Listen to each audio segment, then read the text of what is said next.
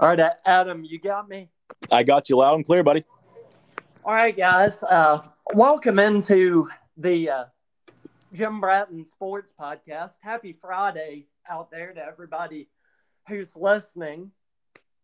I hope you all are having wonderful Fridays so far. So, what I was going to be talking about today was opening weekend of the playoffs in Major League Baseball, the wild card round.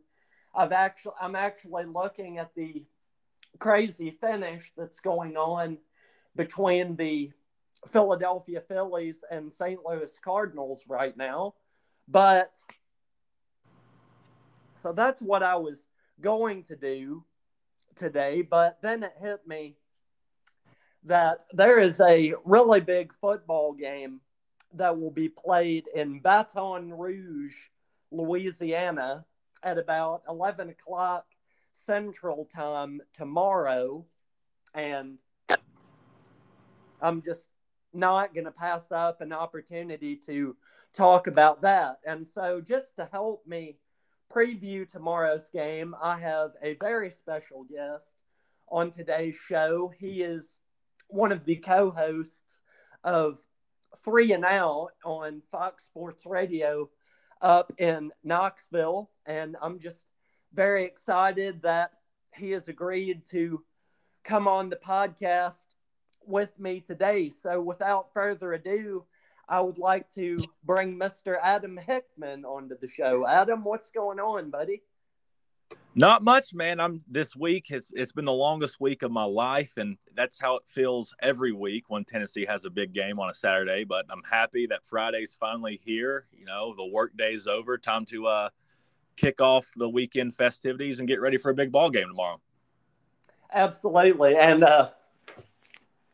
I was gonna start off with a more serious question, but before I do that, I recently rediscovered this audio from Brian Kelly, who is, of course, the head football coach at LSU. And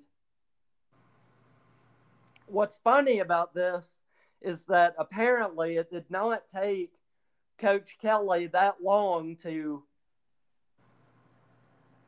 make himself feel at home and more in line with his surroundings. So, Adam, before we get going here, I just wanted to play this clip, and I shared this on the social media pages for the show, but you probably know where I'm going with this. This is from a LSU basketball game last year, almost immediately after Brian Kelly took the job. I think it was the day of him taking the job, and just for a guy from the greater Boston, Massachusetts area, it really shocks me how quickly he was able to adopt a Southern accent. So without further ado, here we go. Thank you. Well, this is a great way to get started, and I haven't even won all my games yet. Just give it a minute. It's a great night to be a Tiger. I'm here with my family, and we are so excited to be I cannot help but lose it every time I hear him say my family. That was the cringiest introduction a football coach has ever had that I think I've ever seen in my life, Jim. It really was, but then you also have to remember the other cringeworthy video he was in with, I think his name's Danny Lewis, the tight end that was being heavily recruited. And it's the video of Brian Kelly, lack of a better phrase, dancing with Danny Lewis. I would look it up right now, but I just ate dinner and I'm trying not to throw up tonight. Oh, well, just after you get done eating, just be sure to go look that up. But let's get to the more serious stuff of the day. Tennessee, this is obviously a really big game for both Tennessee and LSU, honestly. And Tennessee is, of course, coming off of the bye week, and LSU is coming off of a really big come from behind win over Auburn. And so it's a really big game for both teams. And one of the interesting things I noticed about LSU this season and the job Brian Kelly's done in his short time there is while he's not spending time talking about his family, as he calls them, uh, he's really done a remarkable job of coaching up this LSU team. And when you look at every game that they have played this year, you could make the argument that realistically LSU could be a 5-0 football team right now. Absolutely. They of course lost the season opener in very close fashion to Florida State, but they have since gone on a 4-game winning streak and now find themselves ranked in the top 25 going into this week's game. So, Adam, it's just really big matchup for both teams. Wouldn't you agree? Oh, yeah. And you brought up that Florida State game week 1. I think that's going to be a game for 4 or 5 weeks from now. I think LSU fans, players, coaches alike are probably all going to be kicking themselves over. I don't care how good of a head coach you have taking over your job. Week 1 is always going to be tough. New system, new coaches. You've not quite built the relationships yet. You got a lot of roster turnover when coaching changes happen these days. Mm-hmm. So I think that's a game that if you play that game this week, I'm not so sure if LSU doesn't walk out of that game with a win. Oh, absolutely. I agree. And it really just shows that, I guess, LSU, when they brought in Brian Kelly, they were hoping to get more of a serious presence in that locker room, more so than Ed Orgeron was. Obviously, you've got to give Coach O some credit for that national championship win, despite the fact that he was coaching a team with 2 first-round draft picks at the wide receiver spot, and obviously Joe Shiesty, as they call him, Joe Burrow. But on the other hand, you've got to give Coach O a little bit of credit for that win. But at the end of the day, they thought that from a team standpoint, it was better to have more of an adult in the locker room than Coach Orgeron. And so that's really what I think LSU's reasoning was for bringing in a guy like a Brian Kelly. I agree. And I'll never say anything about talent on national championship winning teams, regardless of how much talent they have, because I feel like that diminishes the accomplishment from the coach a little bit. Regardless of how much talent, regardless of the personality, that team, they bought in to Coach O and his persona. And I mean, they love that guy like crazy. And you can take a football team with 70 plus guys on a roster and bring them together as one and work towards a common goal of winning a national championship. It's always a remarkable accomplishment, no matter how much talent that LSU team had. Absolutely. Speaking of talent, let's shift gears back to the Vols for a minute. And obviously, Tennessee missed a really talented player a few weeks ago in the Florida game in wide receiver Cedric Tillman. Now, obviously, he's been dealing with I believe it was an ankle injury. Do you have any updates that your sources have given you on Cedric Tillman's injury, and will he be able to play in this game tomorrow? Well, apparently he's been a little bit more active at practice as the week progressed, but I still don't see him playing. That's the consensus opinion with a lot of people I've talked to. But I mean, he should be back for the Bama game, barring some setback. And thankfully, it always sucks when your best skill player can't play in a game like the one we have tomorrow. It being a big game, you want to start 5-0. But I mean, I'm just thankful that we have an offense that produces numbers regardless of the guys that are playing the positions out there. Oh, absolutely. I mean, even without Cedric Tillman in the Florida game, you obviously had a lot of guys step up for the Vols, especially when you look at a guy like Jalen Hyatt. And, obviously Hendon Hooker is a weapon in and of himself. But switching gears to the sort of game planning that's been going on this week, obviously at the top of the show, I mentioned LSU's big come-from-behind win over Auburn a week ago. And the one question that comes to my mind is, what do you think that Tennessee should be focusing on as it relates to defending against the Tigers this week? I think the number one key from a defensive standpoint this week is you got to get pressure on the quarterback. And look at our defense. That's something we've done an exceptional job of so far this year. Tyler Barron, stud. I mean, that defensive line, I think I saw today, I think we're top 5 when it comes to quarterback pressures in the country as a defensive line unit.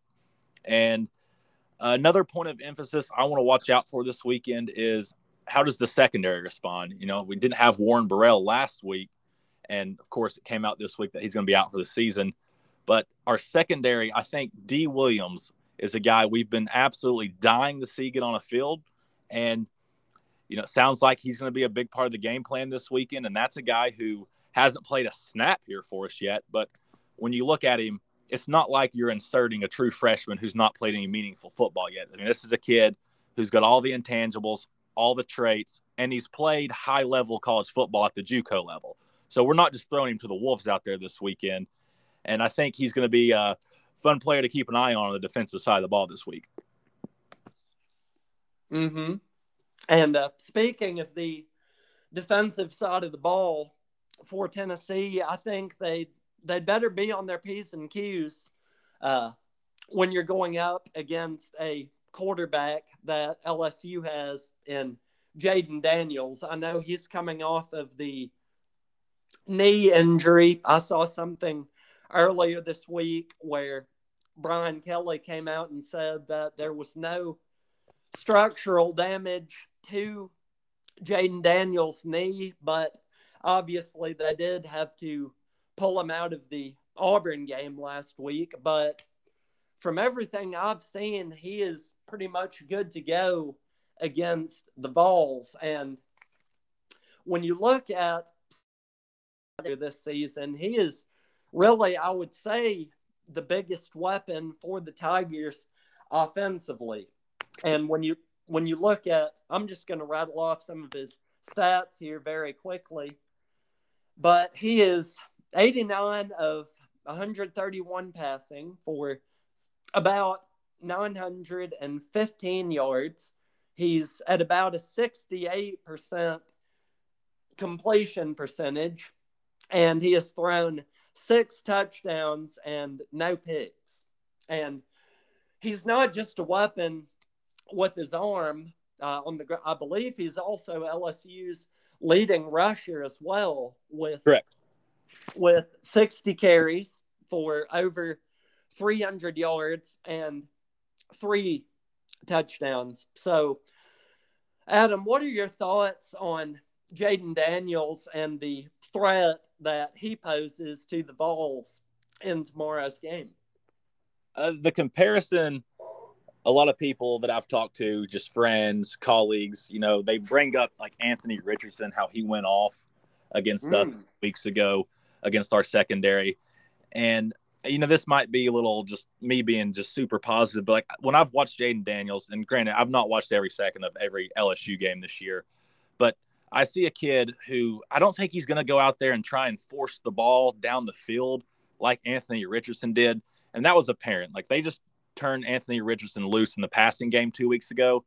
And I don't know, like I see Jaden Daniels and I see a kid who maybe is not fully confident in his ability to make some of those throws downfield that Anthony Richardson was. So I like it on that front, but you're going to have to keep him contained because, like you said, he will kill you with your legs. It's only a matter of time. And obviously we saw what Anthony Richardson was able to do a few weeks ago. And I feel like, on one hand, I feel like Jaden Daniels is not necessarily up there with Anthony Richardson in terms of hype, because I go back to one thing that I brought up with Jake Miller when I had him on the show a few weeks ago before the Florida game, is that Billy Napier, the head coach at Florida, went out and said that Anthony Richardson was somewhere between Dak Prescott and Cam Newton. And up until the Florida game, I just did not see that from Anthony Richardson as far as numbers go. Obviously, he made the big play to get the win over Utah in the season opener.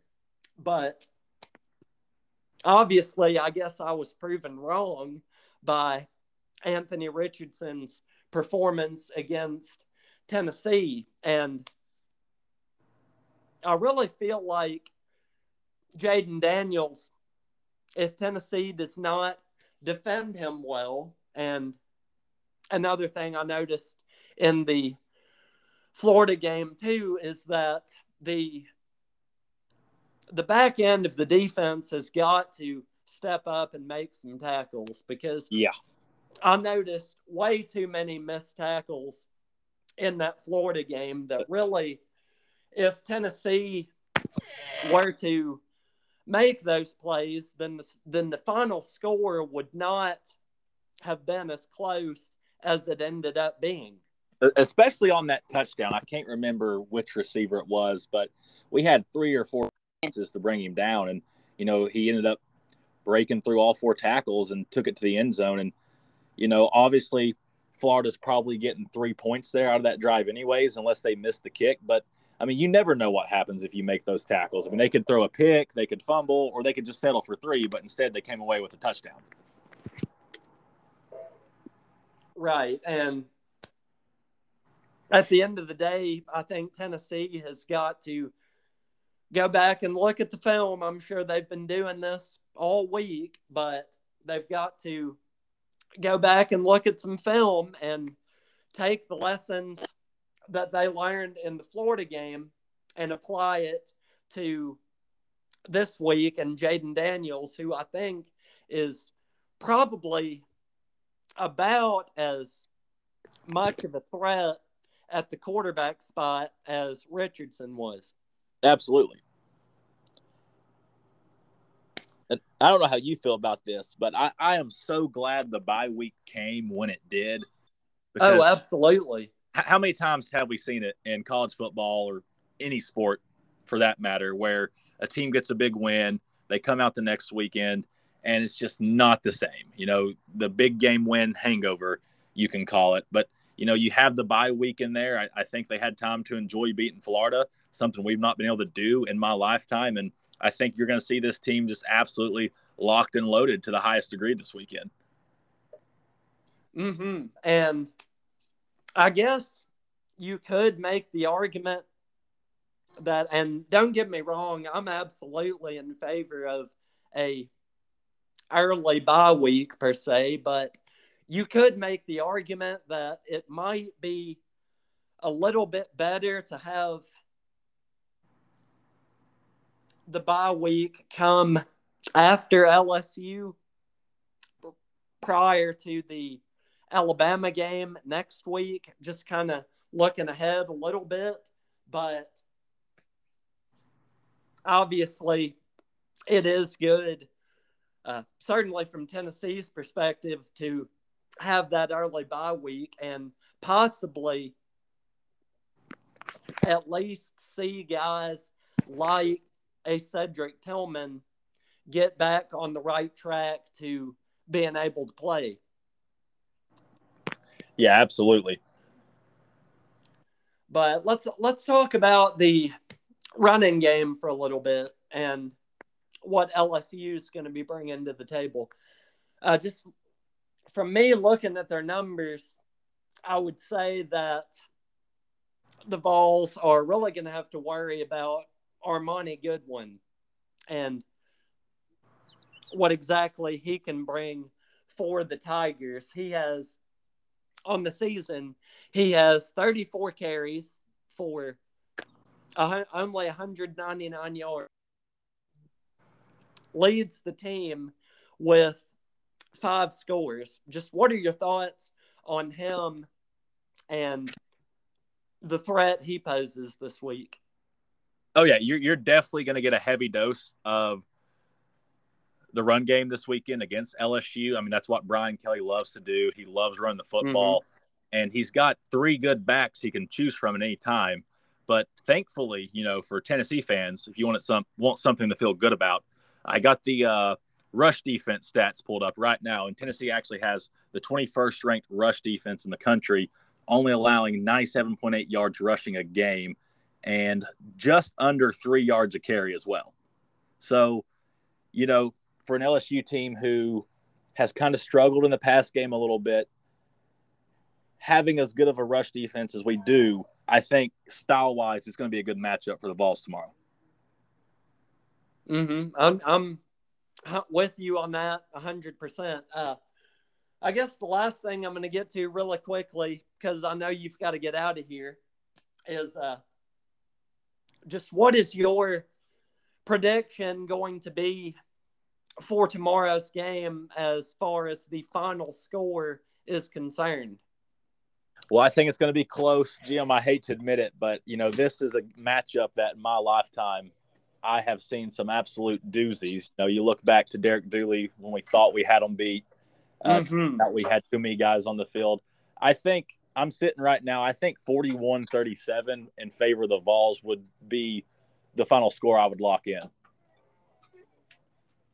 That is a really close game. Speaking of that, Tennessee LSU game with Derek Dooley, I can't remember how old I was.